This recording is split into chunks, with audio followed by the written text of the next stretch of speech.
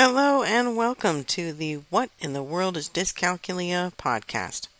I'm your host, Honora Wall, and today I would like to talk about the Dyscalculia Diagnosis. How do you get one?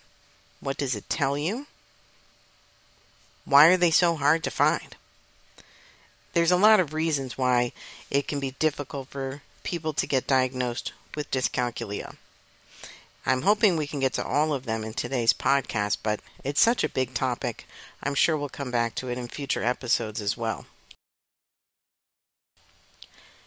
I'm going to start with the best way to get a diagnosis, which is to have a neuropsychological evaluation done by a professional.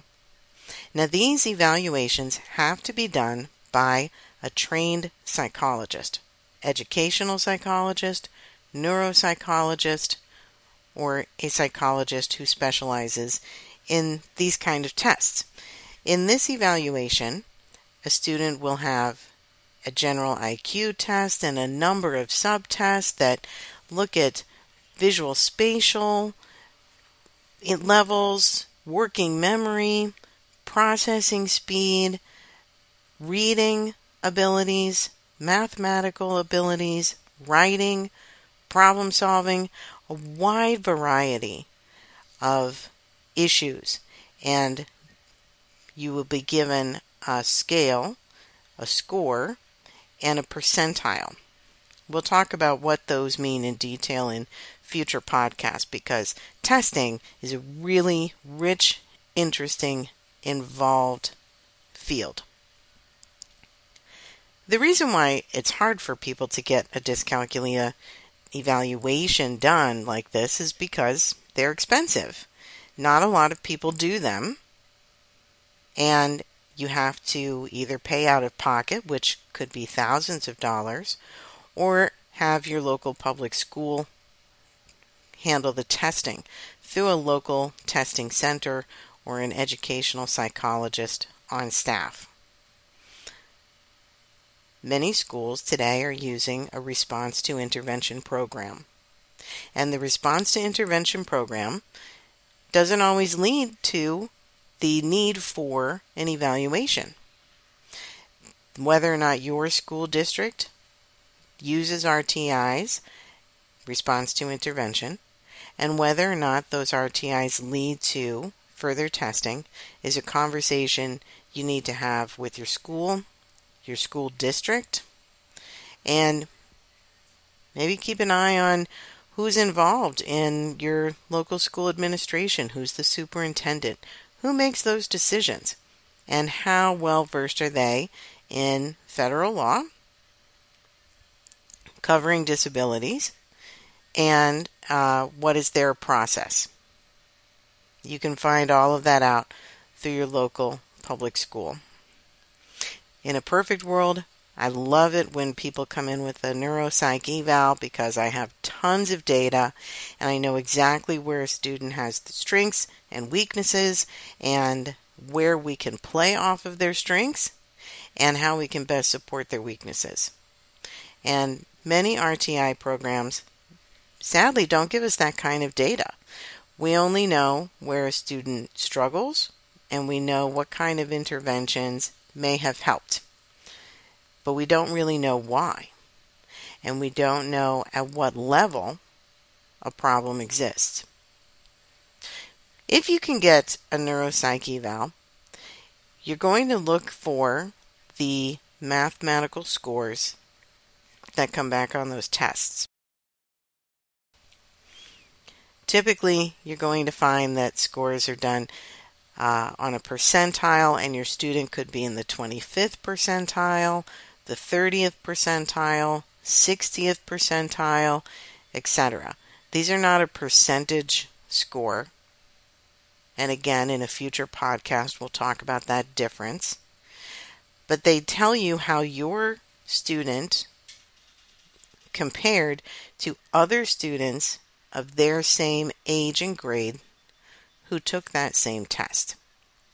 Typically, we want to see scores in the 40th percentile to the 60th percentile. Those are very what we call average, run-of-the-mill scores where we expect most people to land. It's when we get above that 60th percentile and truly the 75th percentile and up that we're looking at above average performance.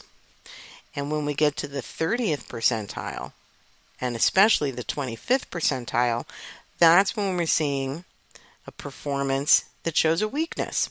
And if that weakness is in math, then a dyscalculia diagnosis is appropriate. You might wonder why the 25th versus the 30th. That's a great question. There's not a huge difference between the 25th and 30th percentile as far as number of questions right.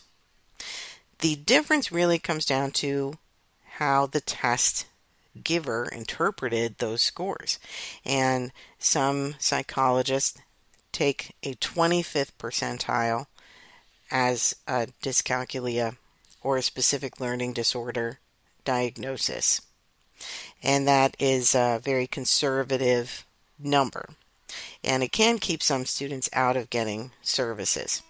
30 percentile is a very standard cutoff for diagnosing someone with dyscalculia. We see that a lot in research studies. The quantitative and qualitative research about dyscalculia usually includes students who score at the 30th percentile or below. Now, for a neuropsych eval, the difference between 25th and 30th percentile is really just an interpretation of the scores. Psychologists don't want to give a diagnosis that is unnecessary. And once we take people in the 30th percentile, we can get false positives. We can get people who seem to have a learning disorder. Maybe they just have low numeracy and that can be fixed with interventions. Maybe they are an English language learner and they're still getting the handle on the vocabulary and that influenced their test scores. Maybe it's a processing speed issue, but not a mathematical concept issue. So it's a gray area if your psychologist uses 25th or 30th percentile as their diagnosis cutoff. Of course, talking about evaluations can be much more involved, and we'll take a deep dive into those, and I'll talk about some of the evaluations I've seen from students I've worked with in other podcasts. Because today I want to talk about the other ways students can be diagnosed or not with dyscalculia. A second way is to look at students' performance in school. Typically, we say that if a student performs 2 grade levels below their peers, that should qualify them for a diagnosis of dyscalculia. But this is very unofficial, and your school may or may not use that as a reference point. It also doesn't tell us why and whether or not the problem is low numeracy or if there's an actual problem in the parietal lobe, which happens for students with dyscalculia. You might also find that your student is performing behind their peers, but the school says that they have a math learning disability but not dyscalculia. In that case, I would encourage you to encourage your school to check out the Department of Education website. Federal law and the Federal Department of Education has been very, very clear. The name of the math learning disability is dyscalculia. There's no difference. No difference. That's what it is. Whatever we call it, that's what it is. So I do hate to see students not receive services because they're told that they have a math learning disability, but that it's not dyscalculia. That's just not true. And hopefully with more awareness, we'll have more services available and more of an understanding. And You're going to find that a lot of schools and a lot of teachers and principals have not heard of dyscalculia. We just need more awareness. We need more people talking about this disorder. We need more people sharing accurate, scientific, research-based information. And there are plenty of great websites where you can find out that information, including mine, educalclearning.com. But don't stop there. Keep going and do your research with lots of websites and find out everything that you can, and then share that knowledge. That's how we're going to really make a difference for our students. Okay, so 2 ways to diagnose dyscalculia. First, a neuropsych eval that brings back mathematical scores in the 25th to 30th percentile. That's the best way because it gives us the most comprehensive, specific data. Another way is to perform math 2 grade levels below your peers. That shows a real difference in a concerning way. That's an overall difference, not just one bad math test score, but over time, having that lower performance. Another way that we typically include people in research studies as having dyscalculia is to look at their performance on standardized tests.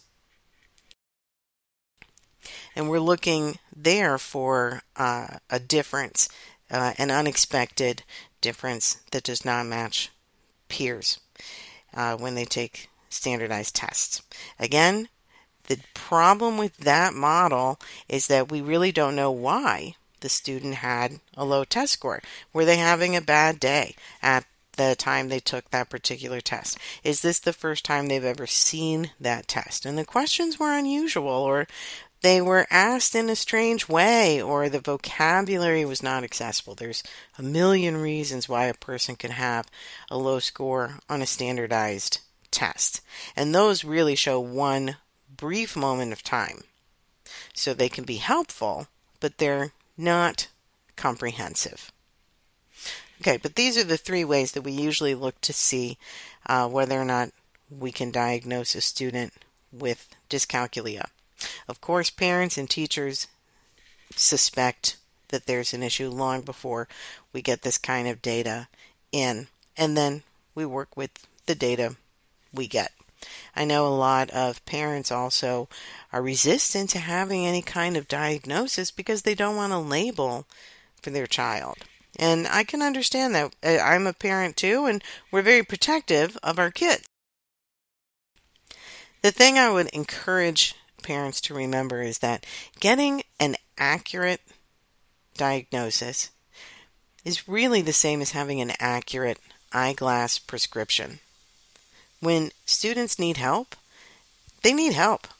And having the best amount of information is the best way to get them the help that they deserve and that they are guaranteed by law. Equal, equitable access to education. And that's really important. So if you are on the fence about having your child tested, I would encourage you to really think about that. Talk with some other parents who have been through the process. Talk with some teachers and school administrators and see what they say about it. And remember that you're not labeling your child. You're helping them get access to the resources that they need and deserve. And then parents, make your best decision with that information once you get that. Parents, I know that a lot of times we get nervous about dyscalculia before we get a diagnosis because we notice that our student is struggling so much for years and the interventions aren't helping, the RTI model isn't really making progress, we don't see growth, we see the same problems that they learn math and then forget it. Basic facts are not memorized, which honestly is fine. Memorization is a parlor trick, but it can make it easier to complete math work faster if you have things memorized. For students with dyscalculia, that's not going to happen. So we want to let that go and get them support tools instead. And when we see children have these continuing struggles, then it really impacts their self-esteem and their self-confidence, and they stop thinking about themselves as mathematical thinkers. So we can see those sorts of behavioral problems whether or not we have a specific diagnosis. So you're going to see some actions and behaviors from your child, and you know if they're having a really serious long-term issue versus did they have one bad day versus are they having one or two tough math topics. It's pretty clear where your student is ending up if you pay attention to those things. And I know a lot of people around the country are having a hard time getting an official diagnosis and getting that evaluation done. The best I can tell you is to keep pushing, keep advocating for your child, keep asking questions, keep talking to schools, to the administration, to the superintendent. Go to school board meetings, get involved, and talk to some local psychologists, see if they're taking clients for testing and how much they charge. It can be pricey, but make those phone calls and find out what you can do. And don't give up. Don't let it slide. It's better to know than not know. And having a diagnosis will open up doors to the interventions and accommodations that your student needs. I'd love to see that happen for elementary school kids because we can get them on the right track early. It's great if it can happen in middle school because there's still a lot of school left and we want to have the help. If you have not gotten one before high school, keep pushing, because if you don't have accommodations and you are not using accommodations in high school, then you're going to have a hard time, or it'll be impossible, to get those accommodations recognized for SATs, ACTs, to bring those IEPs and evaluations with you to college. Super important. We will have future podcasts where we talk about the college problem because holy cannoli, is it a big one. If you think K-12 is hard for people with dyscalculia, wait until we talk about higher education.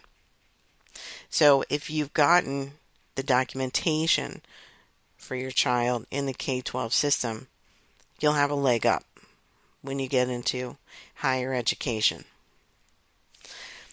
So that was a lot of information in this podcast today, and there's a lot more to be said about each of these parts. The RTI, the standardized tests, neuropsych evals, what you know as a parent and what you see in your students' behavior. So we will talk about all of that on different episodes. For today, I'm really glad that you listened in. I hope you got some good information. If you have specific questions, I would love to answer them in a podcast episode. Please reach out to me at Honora, HONORA, at educalclearning.com. Go to my website, educalclearning.com, leave a message there. Find me on LinkedIn. EduCalc Learning has a LinkedIn page and a Facebook page. And let me know what's on your mind, and I will be happy to get you the most up-to-date, current, scientifically accurate information that I possibly can. I'm Honora Wall. This is the What in the World is Dyscalculia podcast, and thank you for listening. Talk soon.